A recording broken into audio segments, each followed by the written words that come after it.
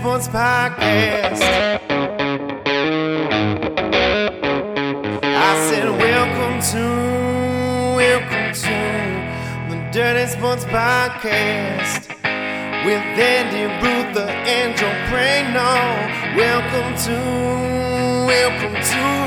the Dirty Sports Podcast. Welcome to the Dirty Sports Podcast. I am your host, Andy Ruther, coming to you live from Cincinnati, Ohio, with my co-host from Los Angeles, California, Joey No Chill Prano.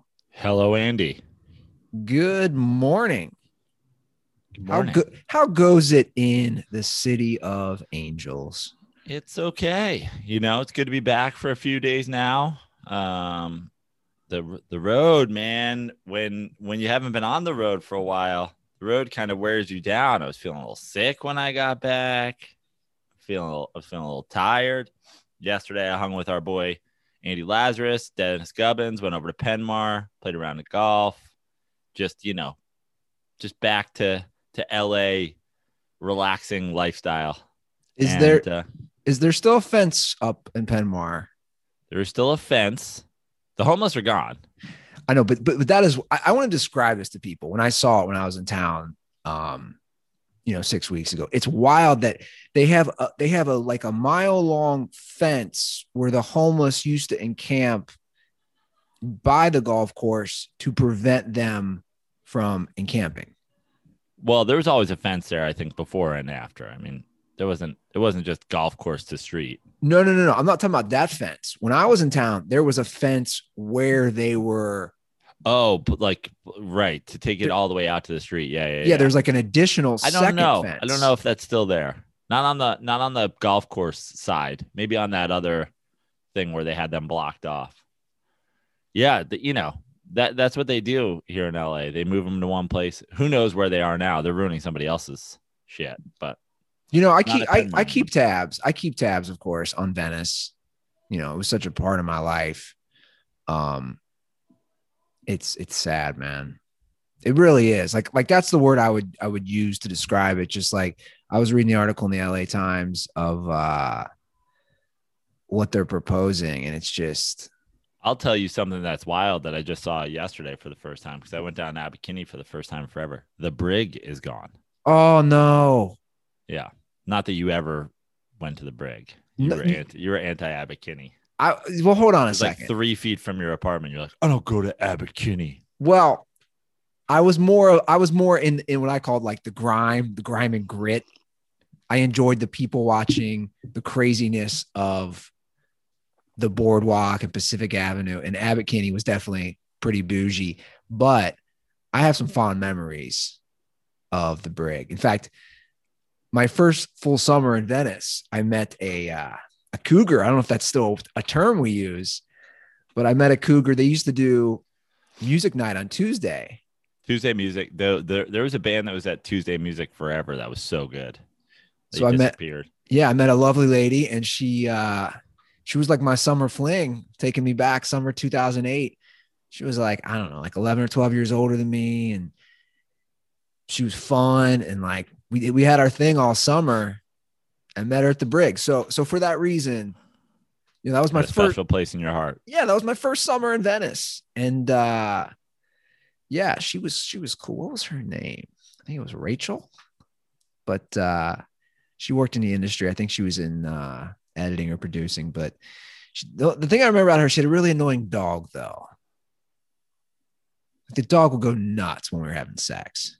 And that was very distracting. Didn't like that. You know what's crazy? She lived in Marina del Rey, which is just all been demolished and is now high-rise condos and apartments. Yeah. So where she used to live, again, this is 2008, you wouldn't even recognize. It was basically older apartments and parking lots. Man, you gotta start wearing a mask. Nothing to do with COVID. You just wear that mask to prevent spread of germs. Yeah. Ugh.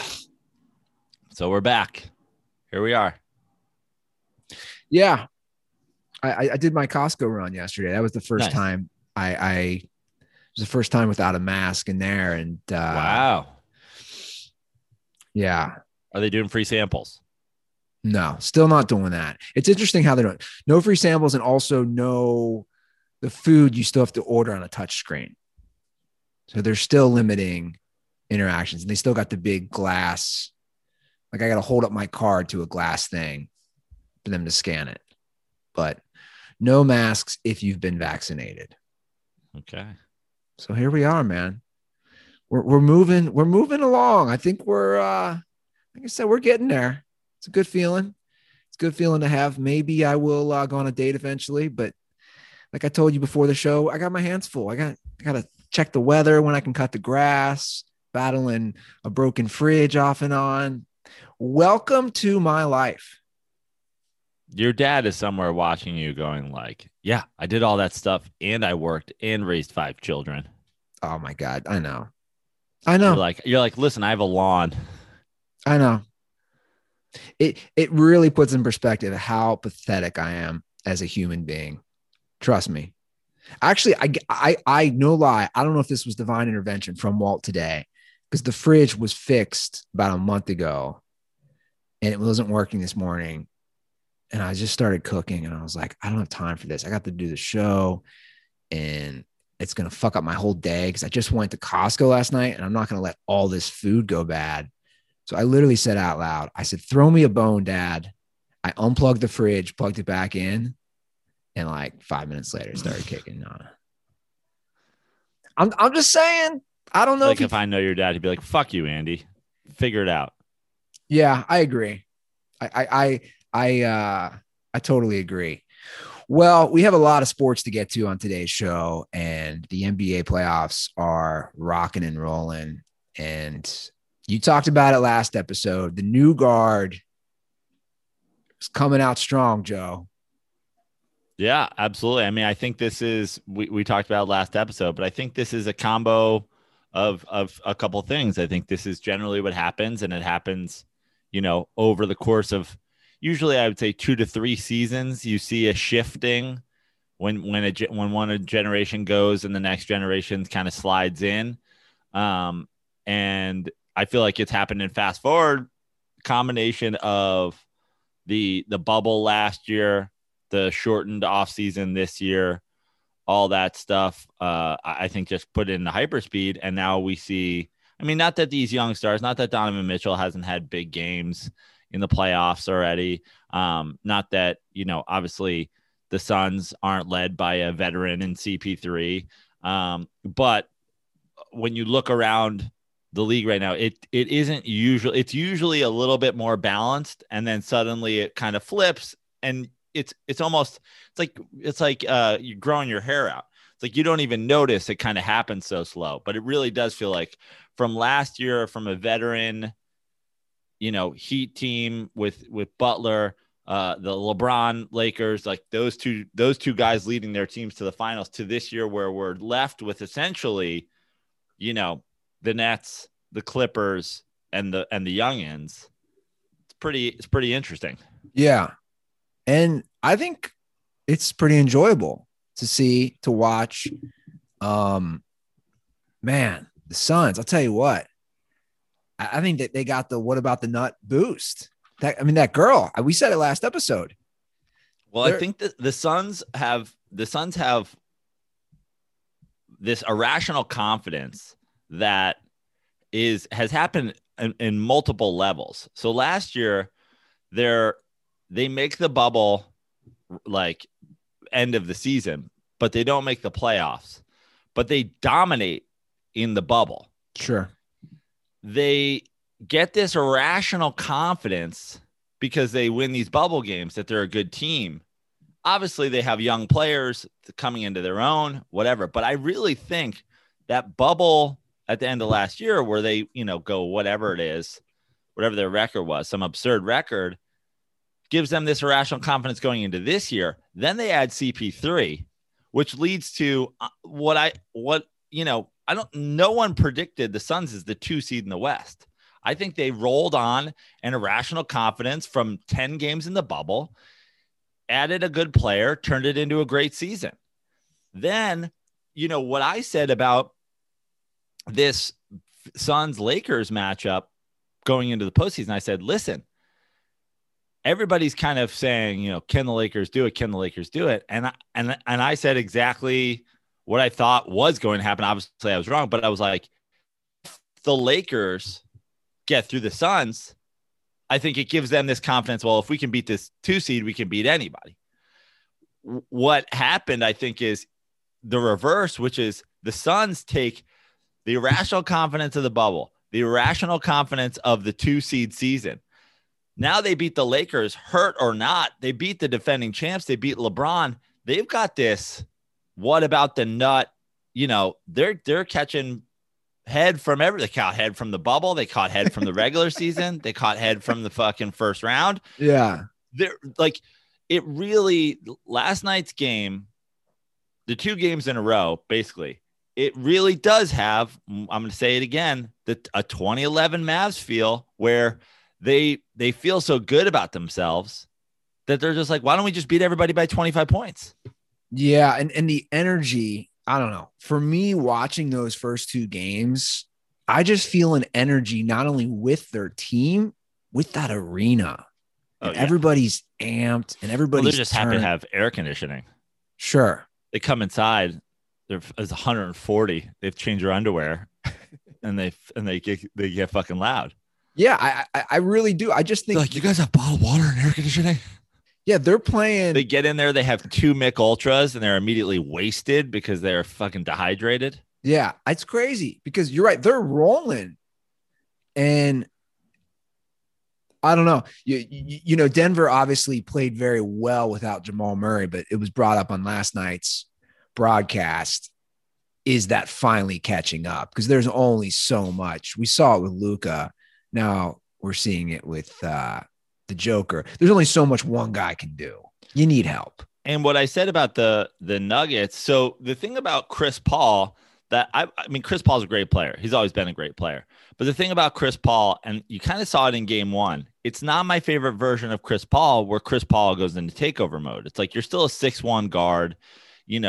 Sometimes when you're feeling yourself, but I've seen plenty of days where Chris Paul dribbles to the elbow and takes an irrational 2-point shot. It's like, even if it goes in, it's just like a reckless thing. Now in game 1, he went into takeover mode for a minute and it was awesome.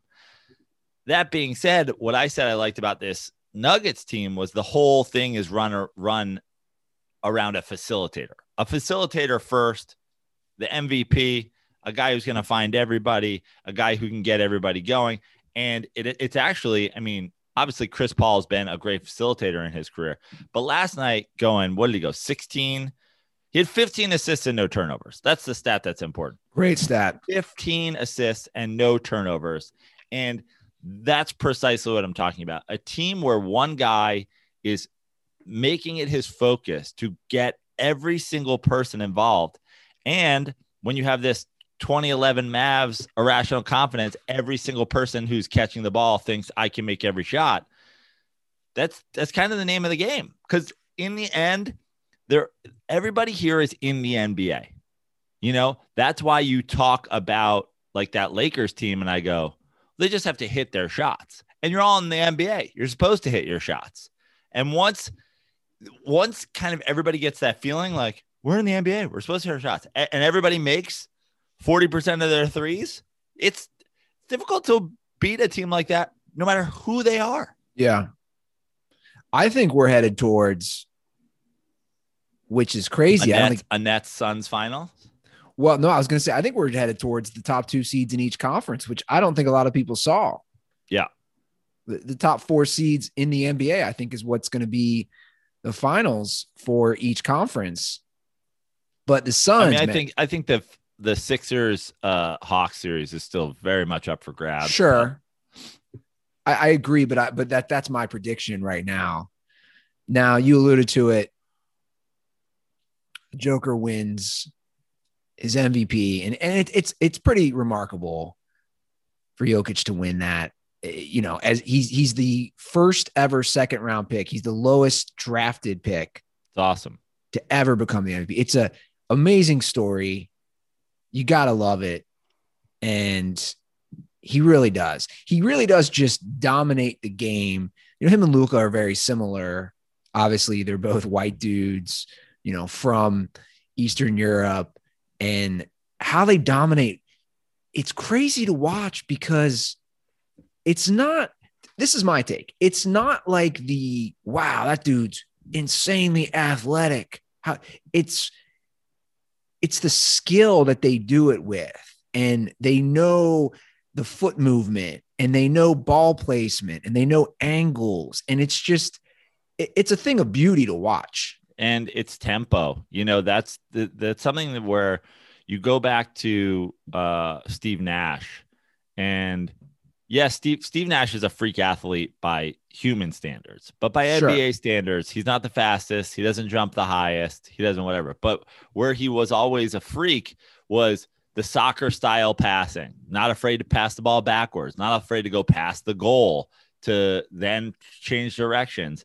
And it's the tempo that these guys use. Like sometimes when you stop and everybody else keeps moving, like good things happen. Like the whole idea in the past of like drive and kick. It was like, that was your idea of a point guard.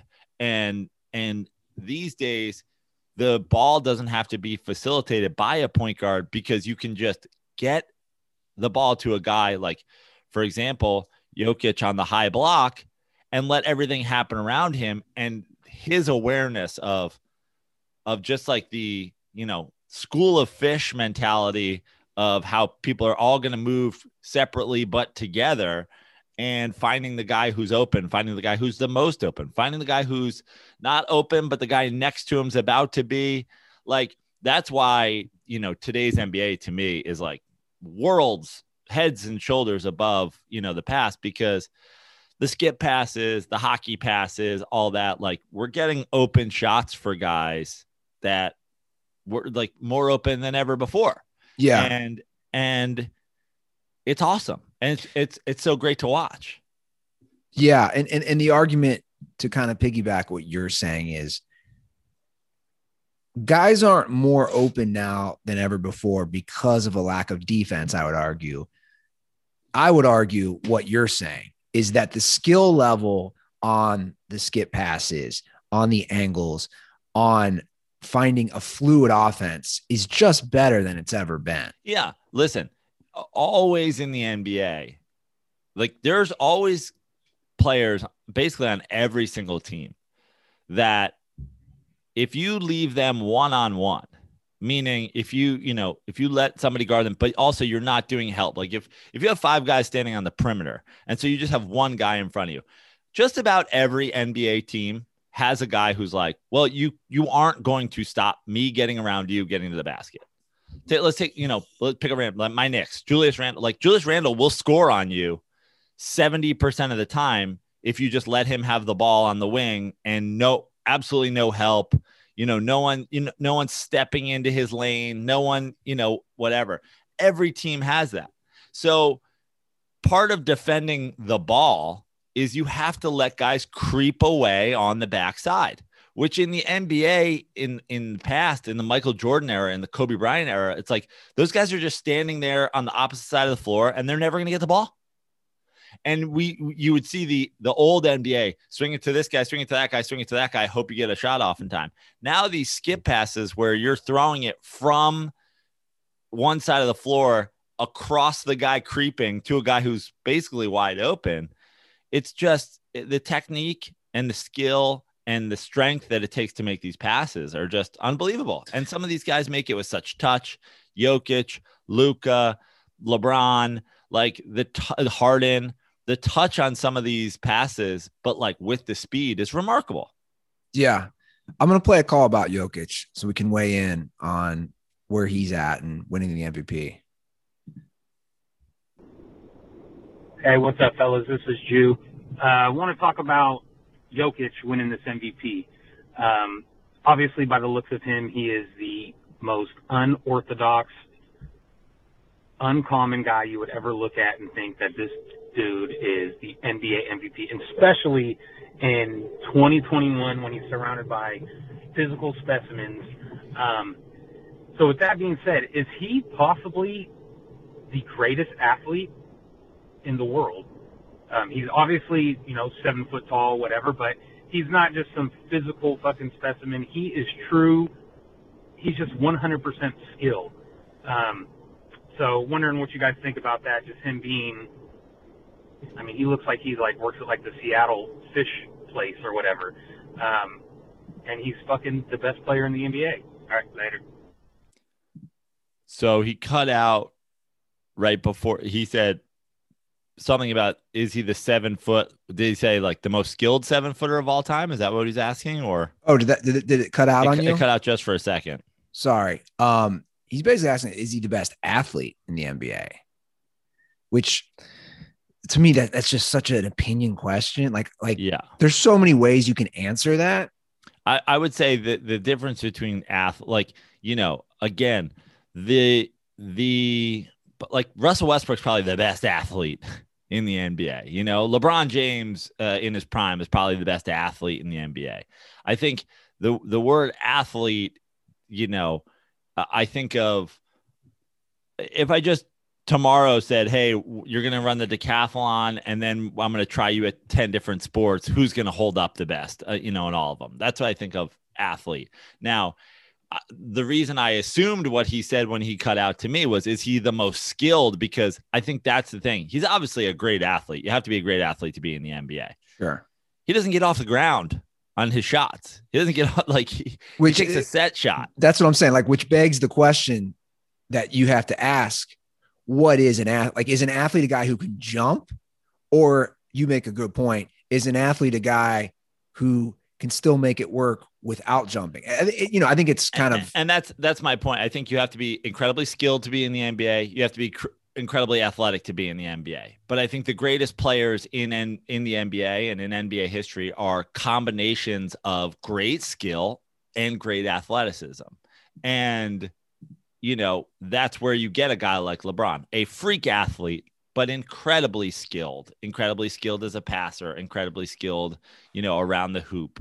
I would say Jokic is more skilled than he is athletic. If I had to, if you were doing a balance, I'd say he's 70% skill and 30% athleticism. He's up there with one of the most skilled big men of all time. He's up there with one of the most skilled 7-footers in history. He might be, he's up there with probably, as far as skilled 7-footers ever go. We're talking about Kevin Durant. We're talking about Dirk. There's not a ton of other guys who are his height that are that skilled. Yeah. I would tend to agree with you. I would say, from my opinion, even, the caller's saying it's more athletic. Again, I think this is just opinion based, which is fine. There's no tangible measurement for this. I would agree with you and say it's skill. When I think athlete, you could think combine drills. Yeah. How fast you run? How high do you jump?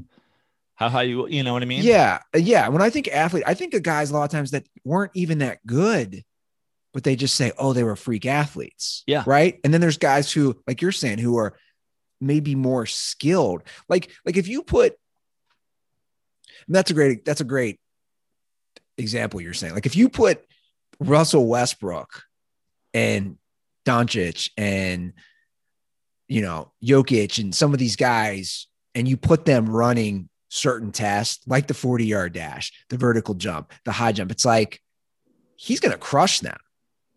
And I would argue that's just natural athletic ability. And basketball there's a lot of basketball, just like every sport, there's a lot of it that's skill. Yeah.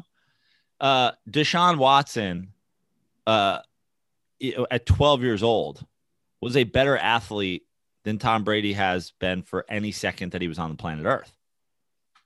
But Tom Brady's a more skilled quarterback.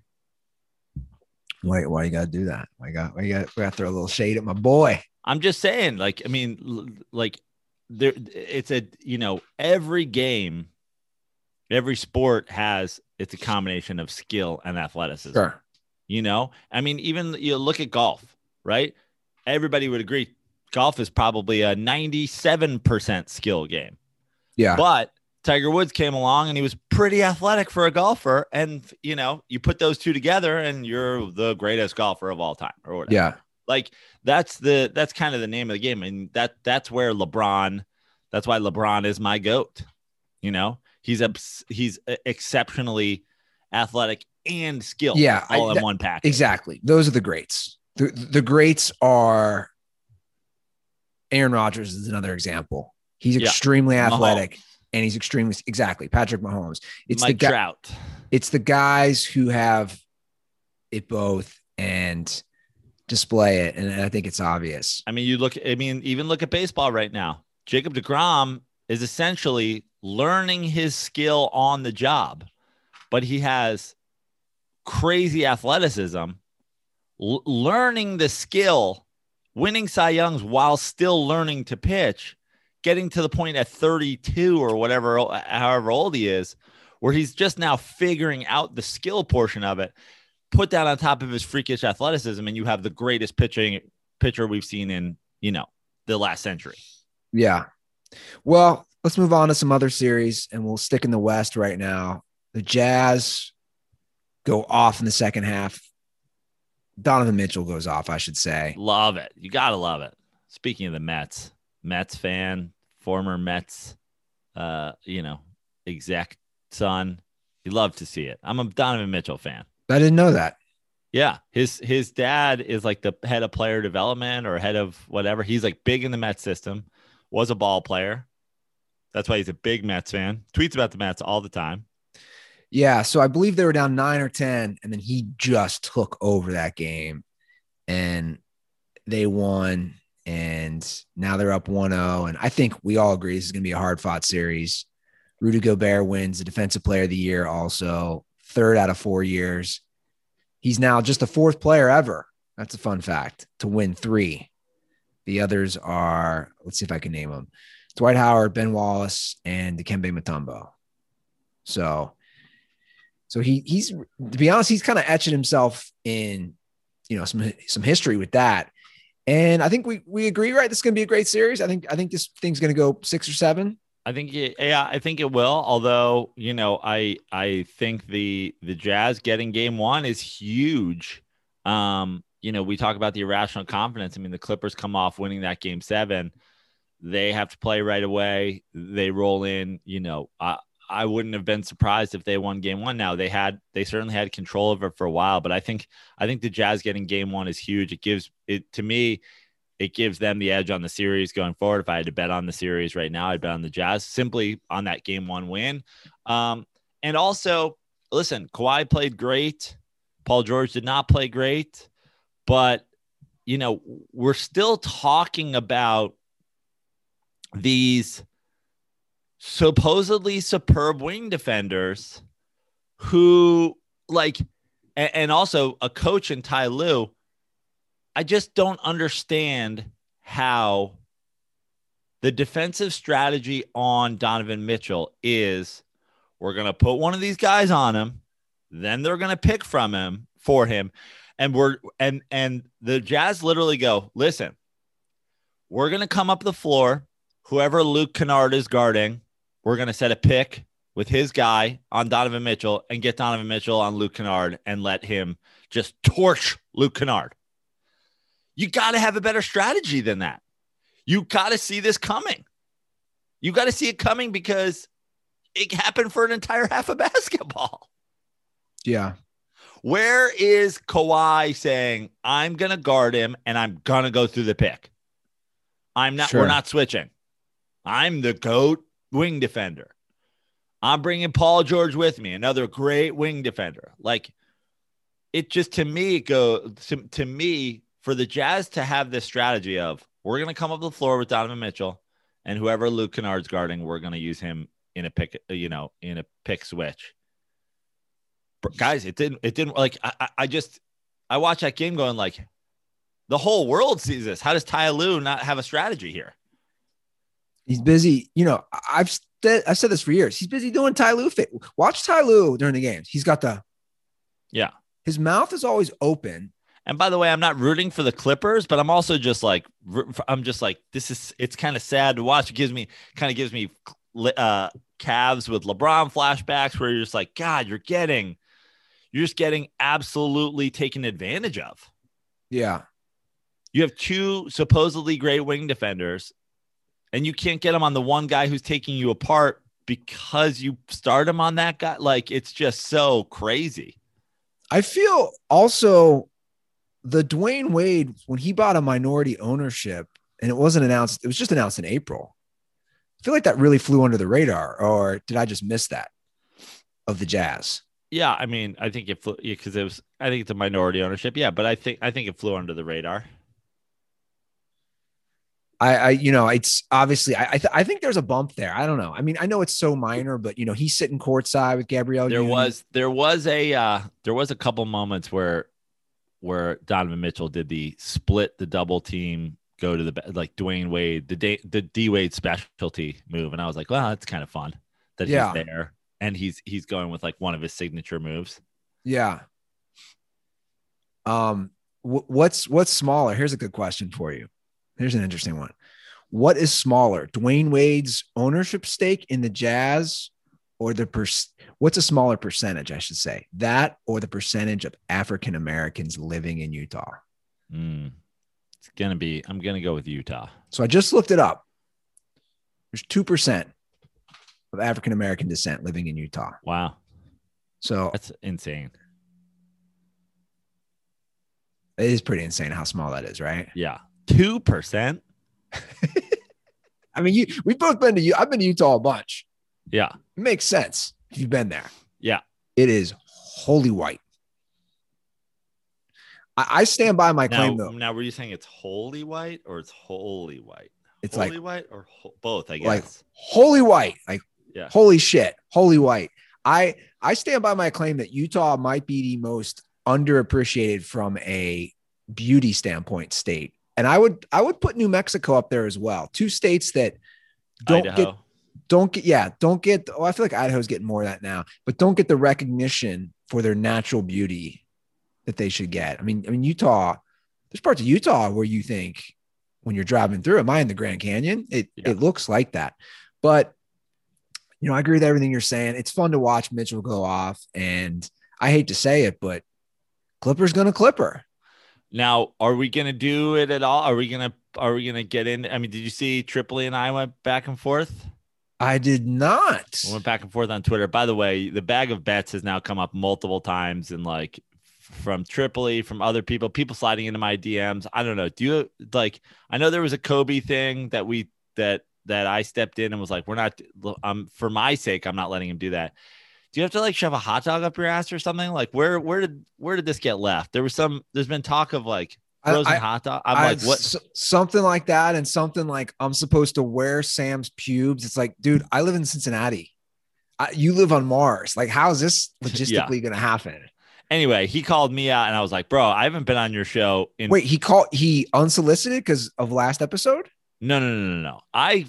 First of all, I threw. Is this up on Twitter? Yeah, I threw the first hand grenade because Kawhi deferred to fucking Morris for the last shot. I was like, where's that killer instinct? Just giving the ball up, game on the line, giving the ball up. And then he came at me all fucking, angry, like, the quote tweets and the whatever. Well, he deleted. I can't read any. Joe, he deleted all the tweets. I'm looking at your Twitter. He deleted all the tweets. I can't even read them. He's hilarious. So his handle is now Fat Dragon Pro. Right. At Fat Dragon Pro on Twitter. Yeah. So I guess he deleted all the, because, he does the quote tweet. So by the way, that's an interesting move when people do that. Yeah. The people who do the quote tweet, they want everybody to see it. He wants the 1,100 people who have followed him to his 30th unsuspended Twitter account to see. But yeah, he's taking shots at Dirty Sports and also saying, when are you guys going to pay the bag of bets? And I said to him, I was like, bro, I haven't been on your show in 5 years since I undressed you about LeBron and Michael and you ran out of the room screaming. So I'm just going to assume you're talking about Andy. But I mean, I went at him because, here's the thing. Again, I'm always about, since you guys love to do this before, let's do it. Let's play the game. Let's play the shitty talking head Twitter sports guy for all the Twitter sports guys out there. Kawhi Leonard has the ball, game on the line. One guy on him gives it up to, whichever one of the fucking Morris brothers is standing in the corner with no time left on the clock. Where's the killer instinct? Where's that fucking killer attitude? Where's the I'm getting a bucket, I'm Kawhi Leonard? And also, do you remember the big argument when we went to thing was like, if LeBron was the man, he'd guard Kevin Durant. Yes. In the NBA Finals. Luke Kennard is guarding Donovan Mitchell. You guys are just letting Donovan Mitchell torch you because neither of your wing defenders will fight through a pick to stop him. And then your so-called, modern GOAT is deferring to one of the Morris brothers at the buzzer. Kawhi can have all the game he wants, but geez, this is where we're at. Yeah. And look, I love Kawhi. This sounds like this is more of just a issue of you calling out Tripoli.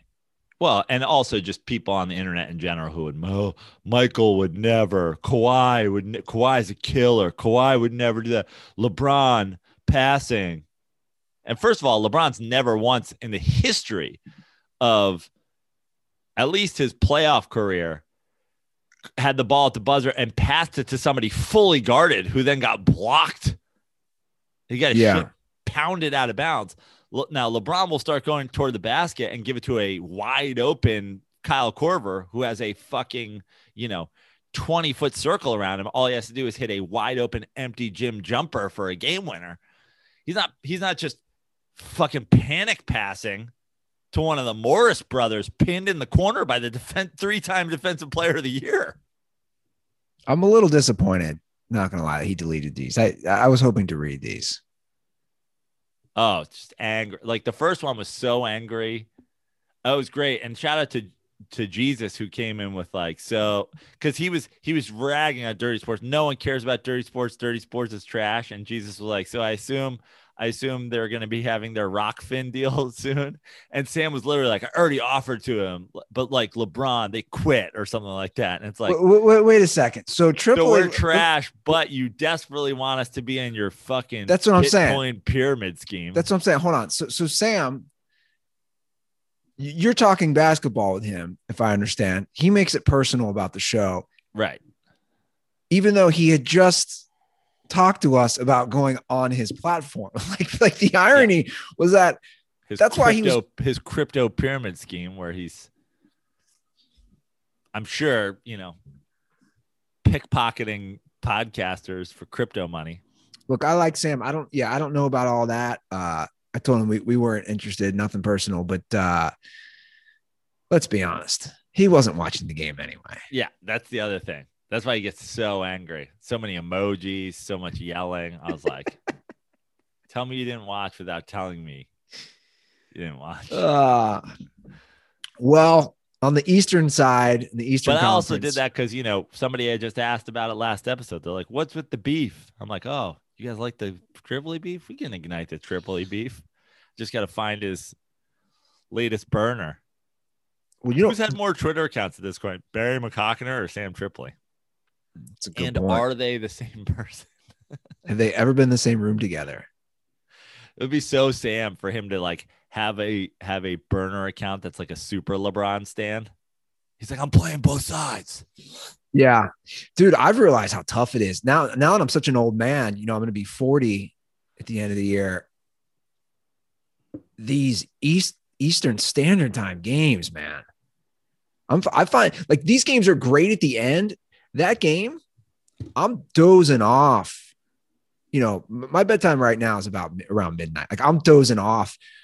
I'm both on Monday and Tuesday. I'm falling asleep during games. That's to me, that's like the suburban life dad move. You're falling asleep on the couch. The game's on. You want to watch it. It's a good game. So that's my only qualm I have is the time difference. But luckily the East Coast games, I'm not going to have sleep issues with that. But the Bucks are going to, like I said, the Clippers are going to Clipper. This is playoff Bucks. And I want to pose this question. I was thinking about this. Giannis is a 2-time MVP, Joe. Yeah. Last year, he won the MVP and Defensive Player of the Year. Giannis is great. There's no denying his greatness. But I'm going to ask this question. Is he the man? Because I think you could make an argument that he can't take them at this point. He's not going to be the guy taking them to the finals. He's not, because we've talked about like Luka, and we were both seem to agree last episode. The torch has been passed to Luka, and you even need it with Luka, or you see it with Luka that he needs help. But my point is, it's not like they've surrounded Giannis with dog shit talent. Is he the man? Well, I think the question of the man is, often confused with like the shot maker, the closer, the whatever. But and I think that we've seen very recently and over the last couple seasons that like he's not going to be, you can't give him the ball at the top of the key at the end of the game and be like, go get a shot. And that's fine. I don't necessarily think your best player has to be your best shot maker. The problem with this Bucks team right now is they're supposed to be, he's the reigning defensive player of the year until yesterday. They're supposed to be a great defensive team. I cannot believe that Harden goes down and they can't stop the Nets. Forget stop the Nets. They can't slow the Nets down. They're getting destroyed. They're getting lit up. And that, I think, is a bigger issue than like this. When that happens to the Nets, when Harden goes down, the Bucks attitude's got to be, let's win this series ugly. Let's stop Kevin Durant. Let's make Kyrie have to beat us. Let's make Kyrie make a bunch of shots. Let's make Kyrie facilitate the offense because he's not great at that. I mean, I old takes exposed myself twice. I thought that was going to be, this is again, to me, I think Budenholzer is kind of embarrassing himself. To me, I think this is more on coaching than anything. How do you not strategize when Harden goes down? Let's make this the ugliest series of all time. Now we have two ISO type of players.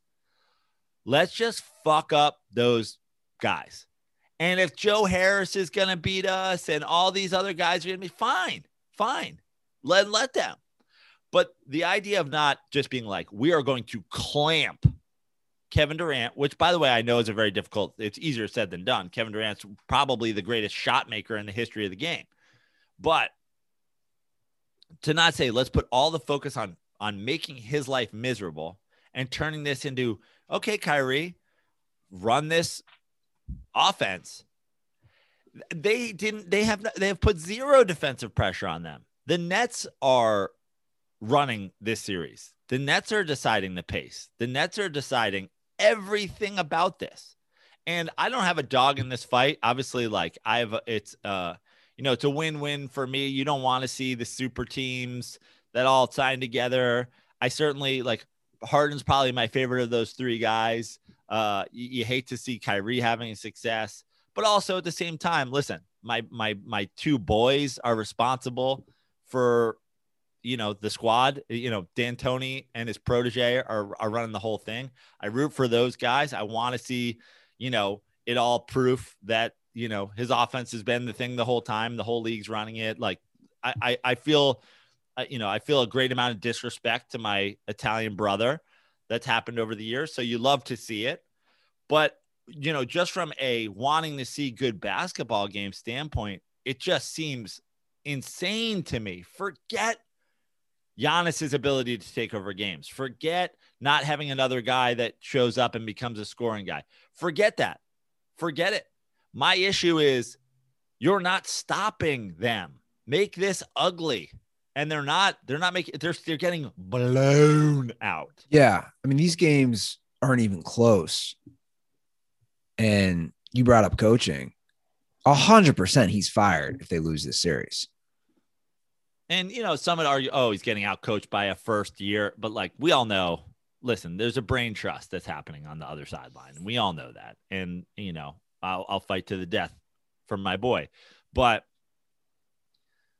just like you're supposed to be the defensive team. You're supposed to have one of the defensive guys, the defensive alphas in the league. And you can't stop them defensively. Like, I don't really care that Giannis isn't going for 40 and 12 and 10 every night. You can't be giving up 125 points. Exactly. Yeah. You have to be playing 90-point series. It's the playoffs. You can't be giving up 125 points, especially without James Harden. It really is unexcusable. Now, listen, do they have great skilled offensive players? Yes. Is Harden out? Yes. Do you still have two of the greatest skilled offensive players in the league? Yeah. Do you have a great offensive coaching staff? Yes. Do you have great surrounding players? Yes. But the idea, and I have said it the whole time, I said, I still don't love. Now, I didn't know it would be a Steve Nash, Mike D'Antoni situation, but I didn't love the Kyrie. I would have taken the pair of, Harden and Durant first. I'd have taken, maybe Harden and, Durant's got to be in the mix, but like, you don't, taking Harden out of it, it's just like, it changes their offense, and you haven't done anything you haven't made any adjustment whatsoever to go, oh, now they can't do this. So let's attack that. It's just, to me, it's a full on coaching debacle. And I think that the Nets, like every Mike D'Antoni team ever, goes, we're not even worried about what you're doing. We're just going to score a bunch of points. I think this is a 5-game series. And you have to stop us. And so many times other teams have been like, we will stop you. Now what? Now what's the second part of your plan? Yeah. And, those D'Antoni offenses historically, he goes, no, we don't have a second part of the plan. And that could be part of, the criticism over the years. But it's like, we believe we can outscore everybody. And right now, they're proving it right. But like, again, they have incredible offensive talent. But I put this more on the Bucks, just not like, you have to be better defensively. So I think it'll go 5. I think it's going to be that quick. I think the Bucks are favorites to win tonight. I think they lose again. I think they take game 4 and then the Nets close it out and home. I just think that they are getting dominated. These games aren't close. Well, I love the Ruther curse coming into play and us getting a 7-game series out of this now. I want good basketball, but like, I got to say, I was on the Nets all year and I get off the Nets on Harden and I'm just like, well, you just can't, they just can't be as good without him. And they're better because the Bucks, like, bro, the Bucks are taking a dump in their pants. Worst coaching performance of the playoffs so far is a toss-up between Ty Lue and fucking Budenholzer. But this is what they do. That's my point. And I guess Tibbs. This is what they do, though. This is not new for Milwaukee. This is what they do every year in the playoffs. They take a dump. My thing is, I think a fine question, I think a fine place to be if you're this Bucks team is to get to a point where we have to answer that question about Giannis. Can he be the alpha on a championship team? And that's why I posed that question. But I would say that's not even a question we need to asking at this point, because we're not like their offense. They're not going to score 130 points a game. Well, but look, it's a tough situation. I think that's like the next level. First, you got to fucking guard anybody, and then we'll get to the point of, is he alpha enough? Right now, that's not even in play because they're not competing. They're just getting boat raced out of games because they can't stop the Nets defensively. I think it is. Well, for me, it is in play. That's why I asked the question. It's, again, a 2-time MVP. who isn't sniffing the finals. And how long are we going to do this? And what pieces does he need around him? And now that he signed that deal, he's going to be there a minute. Yeah. So they have to completely recalibrate.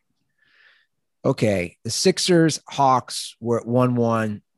Embiid has had 2 great games. Sixers obviously took control after a tough game 1 loss. And it seems that, you know, they're just going to make Ben Simmons use his big body and play some defense, which he's great at. Yep. I mean, I think, you know, again, this is where we talk coaching. You have to get, you know, when the Hawks are getting the fucking God, why am I blanking? What's our dude's name? Trae Young. Trae Young. I almost said Trey Burke, and I'm like, it's not Trey Burke. Trey Burke haunts my dreams for other reasons. Trae Young, when you let him orchestrate everything, when you let the game move at his speed, when you let him be in charge of the whole tempo, that plays into what the Hawks want to do. When he's turning the ball over, basically the complete opposite of the Chris Paul game, when he's turning the ball over a lot, you want that you want that panic that comes with his casualness with the ball, him turning the ball over, him giving you easy baskets, the way he's turning the ball over on the perimeter. It comes down again. Like, I think that's where, you know, Doc Rivers has definitely been always a good defensive coach. I think where Doc Rivers really struggles is in these close games, having a play out of a timeout, having a play down the stretch, you know, winning close games, not losing motivation when you're up big. But like, that's what they need to do. And that's what this entire series comes down to, besides obviously the health of Embiid. And if Embiid can keep it, if Embiid's going to keep playing like this, being a star, being healthy, then the whole series comes down to, you know, getting Trae Young off of his game of, I'm going to run the tempo of this entire game. I'm going to run the refs. I'm going to set the tone on the ticky-tack fouls and the stopping and letting guys run into my back and all that. If he's not orchestrating the tempo of the game, the Hawks are in trouble. So that's what this whole series is going to come down to. And I think that there's a better chance of the Sixers doing it than there is of the Hawks figuring that out. But again, the health of Embiid is a huge issue. And I think just, you know, Doc Rivers, you know, kind of outsmarting himself once you get to 3 wins. But I think this is going to be a 7-game series. And I got the Sixers in 7, provided the health is all there. Yeah. What do you think of Ben Simmons at this point? I mean, I think like you watch these games and you just say, how is he not? Dude, we do this every year. How has he not developed an offensive game? I mean, he's got an offensive game. He just doesn't have a jump shot. And that this point. But I mean, that's my point. Right. Dude, but listen, 2021 NBA, you need a jump shot. But listen, look how long it took Rondo. Look how long it took Kidd. Rondo was not the number 1 overall pick. I understand. Kidd was up there. You know, Kidd also was drafted in the 90s, man, like mid 90s. Like, this is a different era. I think the thing with Ben Simmons is he's definitely a good NBA player. I'd argue he's a better than good NBA player, but you know, he's not going to be something. He's not going to develop his game in one day. Now, we can talk about why hasn't it developed so far, but like on a day-to-day basis, it's like Ben Simmons is what he is. We might see a leap one off season. We might see a late career, you know, figuring out the jump shot thing. We might see whatever, but like he's valuable. Sure. And he's a great defender, and he's, you know, great in transition and whatever. Like he could be the starting point guard on a championship team, but he can't be the best player on a championship team. And, you know, just because he's the number 1 overall pick doesn't necessarily mean that he has to be, you know, but I think it's, you know, people talk about like Lonzo Ball being a bust. Like Lonzo Ball's pretty good, but he's a bust because he was the number 2. Like Lonzo Ball can't be the best player on a championship team, and he never will be. Yeah. But I'd argue Jason Kidd, you know, was never the best player on a championship team. When he was the best player on a team, you know, they got to the finals, but yeah, I would argue, I'd argue against that. I mean, I would argue Jason Kidd was more valuable. oh, absolutely. Right. Absolutely. Like, but I'm just saying, especially when he took the Nets to the final. I just look, he's only going to be 25 in July. He's still young, but this is his 4th season starting, minus the 1 injury season. So he's at 4. I just like, dude, how has your game not developed? I mean, first of all, I think his game has developed, but I just don't think it's where people think it should be for the number 1 pick. And I would say again, yeah, he's 25. But it's going to take an offseason leap. It's not going to be, he's not going to figure it out tomorrow. Yeah. You know what he needs? You know what he needs to develop his game? But that being said, listen, 4 years in the league, right? With Embiid and him and trust the process and all that. Like, if they're in the Eastern Conference Finals this year, process worked, right? Sure. The number 1 overall picks was worth it. And the Embiid pick was like it all. I got a recommendation for Ben Simmons to develop his game. He needs to develop that jump shot. He needs to get a case of Miller Lite. I agree. And every time he drinks one, you know, he can spread it out, of course, which is what I recommend. And do what you used to do when you had a leg injury. And he crushes the Miller Lite can and he shoots it. Maybe use the back of a door as the backboard. And he works on his jump shot, you know, his left-handed jump shot with a cold, empty Miller Lite can. I'm all for this. I mean, I think we know that, you know, that golden Pilsner, just like running through your bloodstream, getting a little residue on your hands. Yeah. It's gonna help. I think Ben Simmons should absolutely that. It's probably, you know, probably on some Australian stuff from being from down under. Yeah. Embrace America. Yeah. Embrace America's finest Pilsner. Yeah.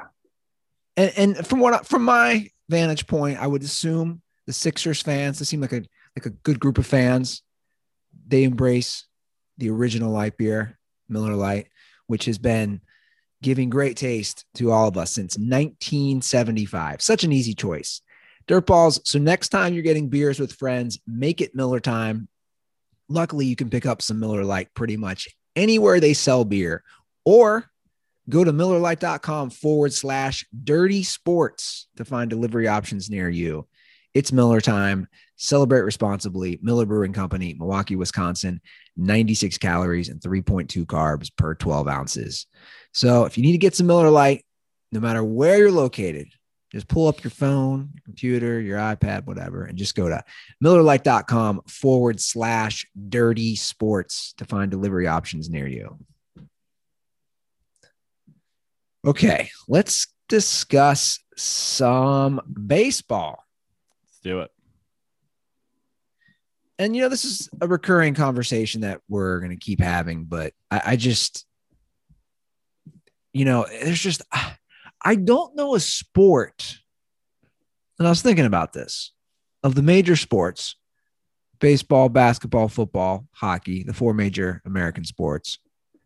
I don't know a sport where there's this much ongoing questions consistently over decades about the ball that the sport uses. Think about it. Of course, we have questions in football, right, Joe, about was that a catch? And that stupid thing is going on forever, and penalties and illegal hits and review. Deflation. Sure. But that was one incident. I'm saying we have this problem still with baseball, whether the balls were juiced, whether they were tampered by Major League Baseball, whether they're putting humidifiers, whether pitchers were doctoring the balls. You can't name another sport. And here we are. This conversation is not ending. And your boy Pete Alonso weighed in on it recently. Did you see this? I did.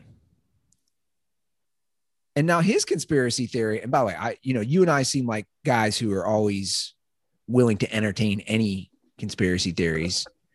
His conspiracy theory is that they manipulate the ball depending on the free agency of that class, which is a whole other interesting theory. So let me just say, first of all, that I'm going to repeat some things that I said on the dirty slides that went out late last night. And so if you want a little bit more in depth, obviously we talked about this. I would say probably the first 25 minutes, half hour of the show is the ball, the Garrett Cole thing, the Pete Alonso comments, the DeGrom comments, the comments about DeGrom, et cetera, et cetera. So a little bit more in depth, just a plug there. You can get Andy Laz's and I's in-depth take on this. But what we for sure settled on, which is Pete Alonso is a third-year MLB player. And he is presenting this theory as a fact. That's what he says in his quote. He is presenting this as a fact. There's something that's happening in Mets land right now, which, by the way, the golden age of the Mets is upon us. The Wilpons are gone. Cohen's in. It's the pitcher of the millennia. The guy's winning. They're winning games with the B team. Kevin Pillar's coming back and hitting 2 home runs last night after being murdered a few weeks ago. Like, there's this. Let's talk about the irrational confidence. We go back to the Suns. There's an irrational confidence with the Mets right now. And what I will say is Pete Alonso presenting this as fact, to me, says this is something apparently everybody knows, but we're not going to say it ever. But now we're in this weird irrational confidence zone of the Mets where they feel like they're the big swinging dicks and they've got DeGrom and they can't say anything and they've got Cohen. And so now everybody's just kind of like getting a little loose with their words, getting a little loose with their actions. The fact that he presented this as a fact to me says, like, the third-year big leaguer that is Pete Alonso didn't construct this. This is something that somebody else has told him and somebody else has been like, look at this. This is the way it is. Here's the deal. So I'm 100% bought into this theory and it fits. I mean, remember a couple of years ago, we were talking about the pitchers dominating and it was the seams are higher. They can get more grip. They can get more spin. They can get whatever. Then the Verlander year, he's saying the balls are juiced. The idea that it keeps flipping back and forth, dead ball era, juice ball era, steroids, pitching substances, blah, blah, blah. There is for sure, it seems like, if you consider that there's this stability, like the foreign substance thing, at this point, we all have understood. This has been going on for 100 years plus. It's been going on for as long as baseball existed. Guys have been using something to get on their hands and blah, blah. So we're only talking about this now because all the offensive numbers are down. And half of the guys who are top 10 in hitting aren't hitting over 300.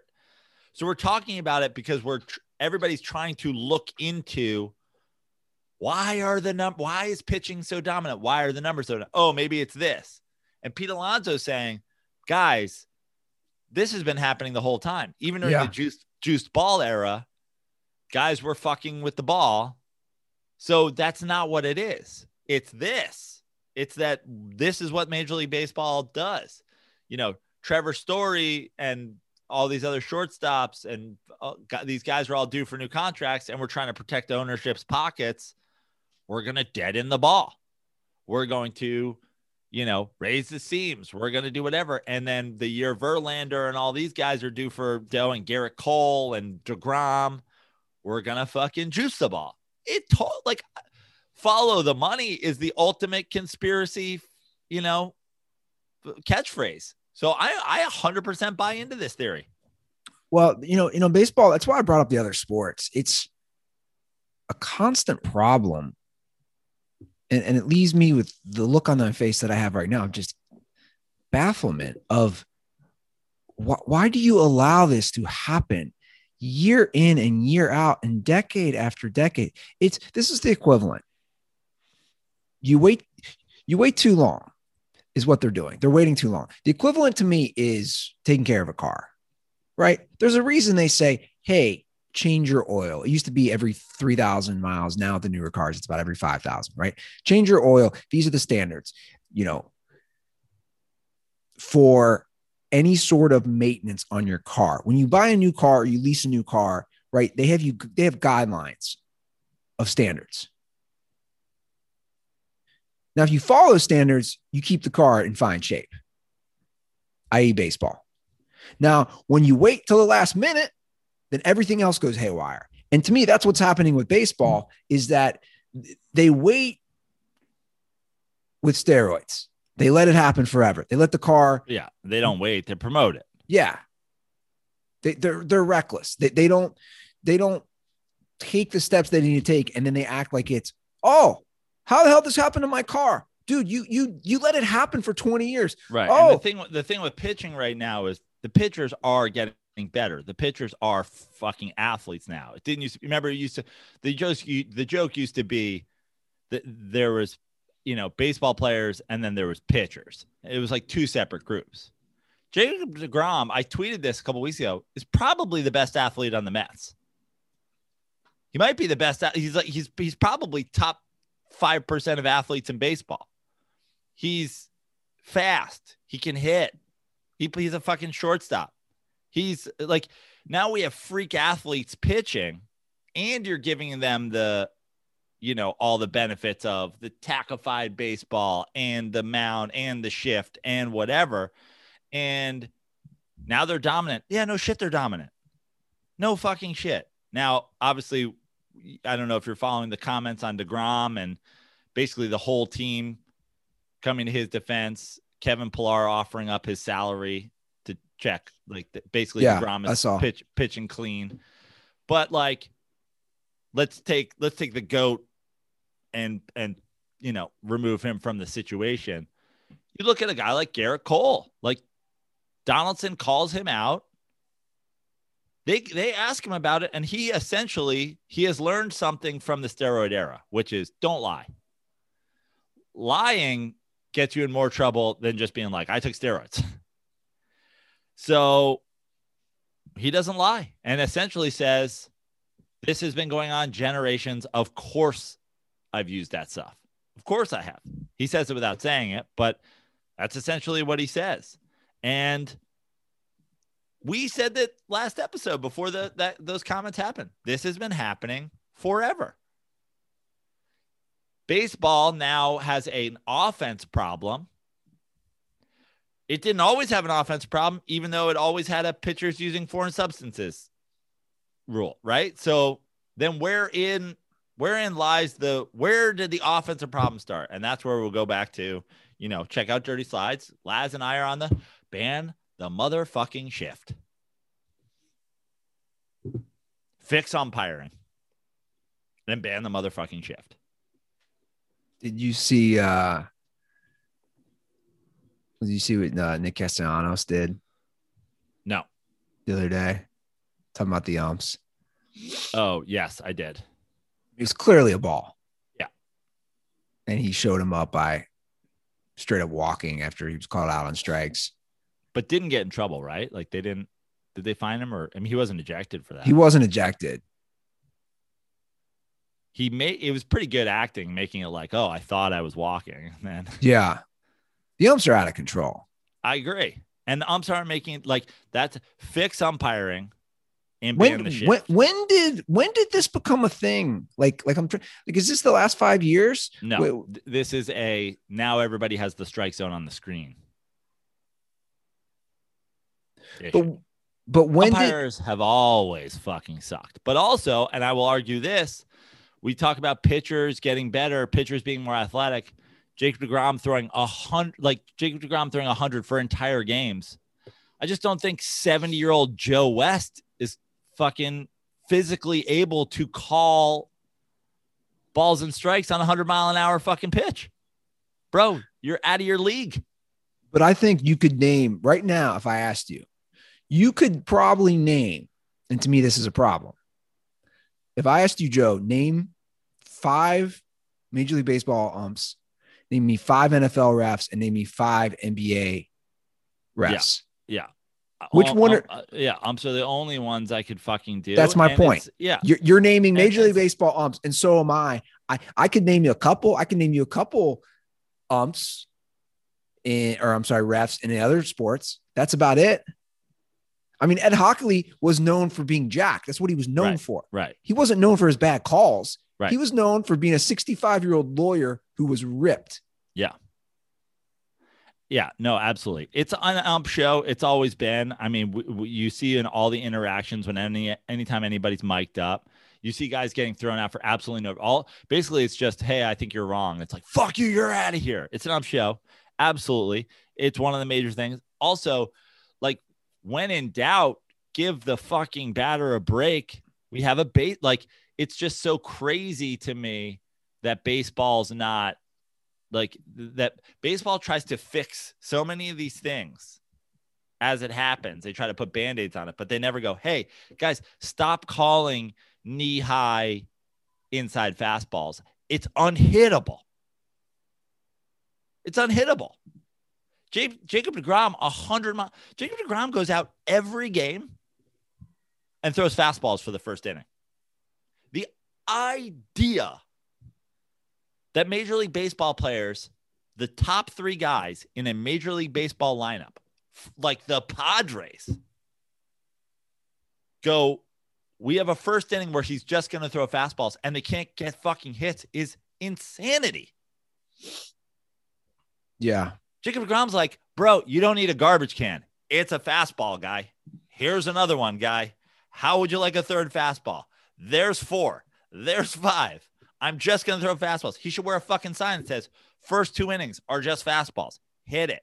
And they can't hit it because he's throwing 100. He's painting the black. Umpires are giving him calls. It's insane. It's impossible to hit these days with the shift, with shitty umpiring, with fucking dip and jack, launch angle, bloop and a bomb. Now, I love great pitching, so I don't give a fuck. But at the same time, don't worry about don't worry about maple syrup on somebody's hat. Worry about the fact that you're letting, 4 inches off the inside lower part of the plate be a strike. And the fact that, God forbid, you hit it, they've got 3 guys on that side of the infield. Sure. Be the issue we're talking about. Ban the fuck robot umps, ban the shift, leave the baseball the same for a fucking while. Let's go. And then put whatever you want on put fucking Tiger Bomb on your ball. I don't care. Yeah. I want to vocally announce though, and I'm sure I'm going to jinx him, that don't you dare. Don't do anything to DeGrom. Don't. No, it has nothing to do with Grom. Okay. Thank God. It's my team. I just want to say right now, and this guy, talk about not getting love. He's not getting enough love. Right now, the National League MVP is Jesse Winker. Right now, the National League MVP is Jacob deGrom. Bro. He's having a once-in-a-millennium pitching performance. What are you talking about? Winker, baby. Second in average, second in home runs, third in hits. Come on. Hold on. I just want to pull it up because I just want to see where we're at. Jesse Winker has a 2.1 WAR playing all games, 17 home runs, 346 batting average. Jacob deGrom has a 3.3 WAR in 9 starts. I love it. Good for Winker. And if he wasn't going against the fucking greatest pitching performance since Bob Gibson was throwing a sock ball at people. Jesse Winker, baby, which I will triple down on saying best gay porn name ever. Jesse Winker. That's a great gay porn star name. Jesse Winker. Oh man, you see Winker? He was really a great power bottom in that movie. How about my Reds? They have the top 2 guys in Major League Baseball on average, and they're a game below 500. Yeah. It's unbelievable. Welcome to the life of a Cincinnati Reds fan. I am sort of circling, Andy. I'm sort of it's I'm helicoptering. It's a lot of moving parts here. A lot of things need to come together. but I am circling a potential Mets at Reds visit. I don't think the last time I went to Mets Reds in Cincinnati might have been the night that I had relations with a woman relations with a woman who was then deemed the Terminator from my friend Chad Cutter. Hilarious. Classic dirty sports story. Okay. Dirtballs, I want to hear from you. And we have a hotline, 310-359-8365. Give us a ring. We're going to get to some calls. We're going to start off with an old school dirtball. You and I have both met. Fat Jason Kidd. Met him. I named him. How did you name him? He looks nothing like Jason Kidd. Nothing. I disagree. Nothing. It looks like a fat Jason Kidd. No. It's really just the dark skin, light eyes. No, you just named a biracial. Basically, it's just a biracial. I don't even know if he's biracial. He's biracial. I haven't asked him. He's biracial. He looks biracial. Okay. Fat Jason Kidd, DM me. Are you biracial? It's fine either way. I don't care. I don't care. My name was not based on race. My name was based on dark skin, light eyes. Fat Jason Kidd. When I turned around and I saw these eyes beaming at me in San Francisco. So, I will never forget those eyes. Look at Fat Jason Kidd staring me down. And then I saw his t-shirt and I said, oh, it's a dirtball. He's a dirtball. And your brother was concerned. That was the best part. Okay. Fat Jason Kidd gives us a call, which is not sports related, but I will say is a hilarious call, in my opinion. And I'm assuming he was under some sort of influence. I'm hoping it was cannabis because this is such an out there call. Only would someone being stoned present such a question. Hey, Joe and Andy, it's Fat Jason Kidd here, calling from Iowa, and I have the question, what condiment would you most like to be submerged in a dunk tank style, like submersion into? For me, I think it would be ranch because it seems like it'd be the least sticky. And I kind of take that into effect of just like getting out of my hair and stuff like that. But if we're just talking about pure flavor, I think sweet and sour would be pretty good. Thanks. All right. So we're in a dunk tank, but it's not water. It's some sort of condiment. Right. What do we want to be submerged in? Great question, Fat Jason Kidd. I'm going through a list of condiments here because I have a couple of questions. I'm going to give one answer and then I'll give another answer kind of depending. They're all going to be sticky for the record. I don't know why he thought like, oh, soy sauce. I do love me some soy sauce. I love me some heavy sodium soy sauce. Soy sauce. I couldn't do. I could do soy sauce. I mean, could I do it? I don't know. I'd probably die, but like, so I don't want anything that thick, right? Sure. I don't want anything that spicy. I don't want to be in sriracha. That seems weird. So I'm going to go with like soy sauce or like he said, like a sweet and sour, although like a sticky, like a Polynesian sauce from Chick-fil-A. But then my other question, I guess, is this. Is pickles a condiment? Like, could I be in pickle juice? Could I be in a vat of pickles? No, I don't. I think you're stretching it. Okay. My answers are soy sauce, Polynesian sauce from Chick-fil-A, and pickles if they qualify. Would Tabasco sauce be too hot?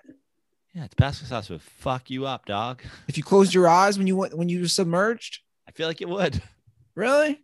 I don't know. I guess we could try it. Because like I don't think Tabasco. I think there's just so many hot sauces out there now. Like to me, it's like Tabasco isn't that hot. You know what sauce I tried? Worcestershire. Could also get in some Worcestershire sauce. What about A1 steak sauce? Yeah, thick, almost like that was. But that's not that. That's not that thick. No, but it's not as thin as Worcestershire. I'm gonna go with Worcestershire over A1. You know what condiment? I do love A1 though. You know what condiment Trader Joe's has now? It's called Pickles. Trader. What? Pickles. No, it's called Trader Joe's Magnificent Sauce. Okay. Like they don't even tell you what it is. It's basically, Thousand Island. yeah. It's basically Everybody just takes Thousand Island as like secret sauce. it's basically what you're putting on In-N-Out or a we Big put Mac. ketchup and mayonnaise together. But see, the marketing is brilliant Yeah. because I've bought it now twice. I'm like, oh yeah, I'm eating a burger. Oh, I'm eating fries. Got to put the Magnificent Sauce on it. I agree with your take on the thickness. You don't want a mayonnaise. You don't want. I don't think you could survive a mayonnaise. Could you survive in ketchup or mustard? I don't know. I mean, I'm not even picking those in relation to like a soy sauce, Worcestershire, Polynesian sauce. So I'd probably take the A1 sauce, the A1 steak sauce. okay. Now, would you rather be dunked in ranch or blue cheese? Blue cheese. Yes, forget. Blue cheese for life. Would you rather be dunked in boneless or bone-in wings? Yeah, come on. Suddenly, boneless is looking real good, people. Yeah, really is here. Okay, let's get an update from a Packers fan. Let's see what's going on in their head right now with the current situation. Hey, Joe and Andy, Steven, number one dirtballer calling from South Bend, Indiana. I just want to say I'm a Packers fan, been one my whole entire life, and this whole Aaron Rodgers situation, it kind of makes me nervous. It's like, I love him as a quarterback. I don't want to lose him, but it just makes it seem like if he's doing this now and he has problems a little bit, what's saying he's not going to do this again next year or 3-4 years down the line once things don't go his way anymore. Just kind of curious to see what you guys think about that. What would you guys think, or your guys' take be on it if this were a quarterback for your team? What would you feel he should do, or what would you want him to do? Thanks. Stay dirty. I have a theory on this real quick. Okay. I hate to say it, and you're probably not going to like it or agree. Is Aaron Rodgers kind of turning into the Brett Favre situation all over again? Where like we go in, there's so much ambiguity on is he playing? Where's he going? Well, I don't disagree with you there, but I also think that this is this is a problem the Packers have caused for themselves by letting this happen for the Brett Favre years and Aaron Rodgers being a part of that. And Aaron Rodgers being like, oh, you guys didn't give a fuck when it was me.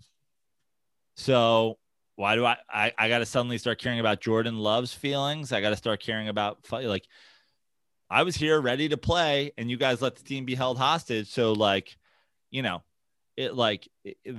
way, I would say that they manifested this situation for themselves. So I do agree with you in that sense. But I think to answer his question is like, we're not the public, question marks or statements that have come from Aaron Rodgers and the Packers is very small. We still, we can guess and we can use our brains to be like, oh, this is what he's upset about. But we haven't heard directly from either the team or him, like, what is the holdup? What is the issue? Well, did you see what Greg Jennings said? No. He's claiming it's just the GM. He just hates the GM. He's on record, Greg Jennings, saying, like, I talked to Aaron. We're boys. It's just the GM. He just wants the GM out. Correct. According to Greg Jennings. And that's obviously because the GM didn't give him the things that he wanted. He drafted a quarterback. He didn't. He refuses to draft a weapon for him. And listen, it's the player empowerment era. But I will say this is like, I'm sorry on that. I gotta stand corrected. James Jones. Okay. Not Greg Jennings. Greg Jennings. Yeah. I always want to go there because yeah. Put the team on his back though. So according to James Jones, real quick before you say your piece. Okay. He said this week on the Herd with Colin Cowherd, and I quote, I've talked to Aaron. He told me it's not about the GM. He's willing to go in there and make this thing right. Oh, so I'm 100% wrong. Wait, what? Yeah, sorry. Okay. I literally just said everything wrong. I thought I read it. So we go back. So yeah, you got the player wrong and the statement wrong. Jesus, I'll just tap out right now. So we go back to the question of like, what's the real holdup here? Now we can use our brains and say like they didn't give him a weapon. They haven't drafted him a first round offensive player. The only first round offensive player they've drafted since he's been there is a quarterback that's possibly going to be his replacement. Blah blah blah. The issue is, unfortunately, so many of these guys are judged on their legacy of Super Bowls and blah, blah, blah. And, he's been in 2 NFC championship games. He's the reigning MVP. I have a feeling Aaron Rodgers is just saying, we also are not going to be champions again next year. And it's because you guys haven't done a good job. I'm here winning MVPs. You're not surrounding me with the talent I need. And how dare you go out and get another fucking quarterback? And I want more say in what's happening because I am more responsible for this team's success than any single other one person here. And that's that. And like, listen, is it how you want your quarterback to act? No. But is it understandable how he's acting? Yes. So it's tough. It's tough. I would say that the Packers' best chance of winning a Super Bowl in the next 10 years is to make Aaron Rodgers happy and give him the players he wants. Do you think they have a better or worse chance of winning a Super Bowl in 10 years by saying, fuck it, let's get what we can get for Aaron Rodgers and build around Jordan Love? I think their best chance is right now with Aaron Rodgers. The question is, can this situation be fixed? Right? Yeah. Because sometimes you got a guy, I don't care the job you have. You got a guy going in who's unhappy where he works. It's not that he can't do it, but it is very hard to put that aside and just play on the field. It is not easy to basically throw everything else out and just say, okay, I hate this place. I hate the GM or I hate the coach or whatever it is. But if that's where he's at, then I feel like that's what we would be hearing. I'm just not going to play for this team anymore. Why wouldn't he just say it? I don't want to be a Packer anymore. Has he said that? He hasn't said that? No. I think he's trying to wrangle control, and I don't disagree with him. And I think that the answer is if he didn't want to be a Packer, yeah, absolutely. I think you should say, I don't think you can. I don't know the rules with that. I don't know whatever. I know the leaks are Deshaun Watson's now saying he wants to be a Bronco and blah, blah, blah. And like, what you can say and what you can't say. It's tough because Aaron Rodgers is just so fucking good. And if you're a Packers fan, you got to know that your window is with Aaron Rodgers, right? Sure. Yeah. You can't just say like, oh, I think, Jordan Love is the Aaron Rodgers to Brett Favre, and he's going to come in and be just as good. It's like you had one Favre Super Bowl. You have one Rodgers Super Bowl. The idea that Rodgers has the career he's had and has one Super Bowl appearance is crazy. So do what you got to do to give the guy who's pretty much responsible for the last 12 years of success whatever he wants, or fucking get rid of him. Yeah. The only wrong decision is trying to do what they're doing, which is like not give him control, not give him what he wants, but not let him leave. It's like we're stuck in no man's land. Yeah. So pick a lane. I think the lane is give Aaron Rodgers what he wants and be like, we're all in on your fucking plan for 3 years. What do you want? We missed on Julio Jones. What can we do right now to make you happy? We fucked up. We drafted Jordan Love. We fucked up. We didn't give you any first round offensive players. Let's give you 2 years, 3 years. What do you want? Or, hey, we're not We're the Packers. We're bigger than any single man. Go to the fucking Broncos. Peace. I think there's just too many egos. This is what this reeks for me. Just a guess. You got too many egos involved, and people don't want to budge and they don't want to compromise. And what's the end goal? Because the end goal should be winning a Super Bowl. And you've been that close for 2 years now. You're right there. You got the reigning MVP. You're right there. You got to try to make it work. You have to put differences aside or egos. All that has to be thrown to the side if you want to win a Super Bowl, because that's the goal. And that's the only goal of the Packers fans. This is a storied franchise. This is Green Bay. This is Lambeau, Cheeseheads. You have to put that aside if you want to try to win a Super Bowl. And I totally agree with you. Your window, you don't know what you're getting with your next QB. You know what you're getting with Aaron Rodgers. You're getting a shot to win a Super Bowl every year, because he's that good. So you have to try to make this work. Somebody should just point blank say to Aaron, can we make this work? If not, cool. Then we'll go our separate ways. Right. But can we salvage this relationship? Absolutely. All right, let's do one more call. Let's do a quick hitter. This is just a kind of fun one. What's up, guys? It's Joey from Minnesota. I was just listening to episode 730 where Andy said he misses the savage days of poisoning his body with alcohol. And this made me laugh because a few weeks ago I was listening to the newest episode and I accidentally hit that slow down button on Apple Podcasts. It was hilarious. It made you guys sound like Kobe came down from heaven for another shot challenge. But if you want to relive your days on the booze, go listen to yourself on half speed. It's the button in the bottom left corner on Apple Podcasts. Stay dirty. Condoms are for anyone that doesn't listen to my podcast. It's called Joey Hates Everything on Spotify. I love you guys. Bye. Oh, quick plug at the end. I like Joey Hates Everything. Everybody give Joey Hates Everything a listen. I like the name. I love the title. A quick plug at the end. I want to clarify. Like, I don't miss out. Like, I don't know what I had said. There's times where like, oh, it'd be nice to get drunk.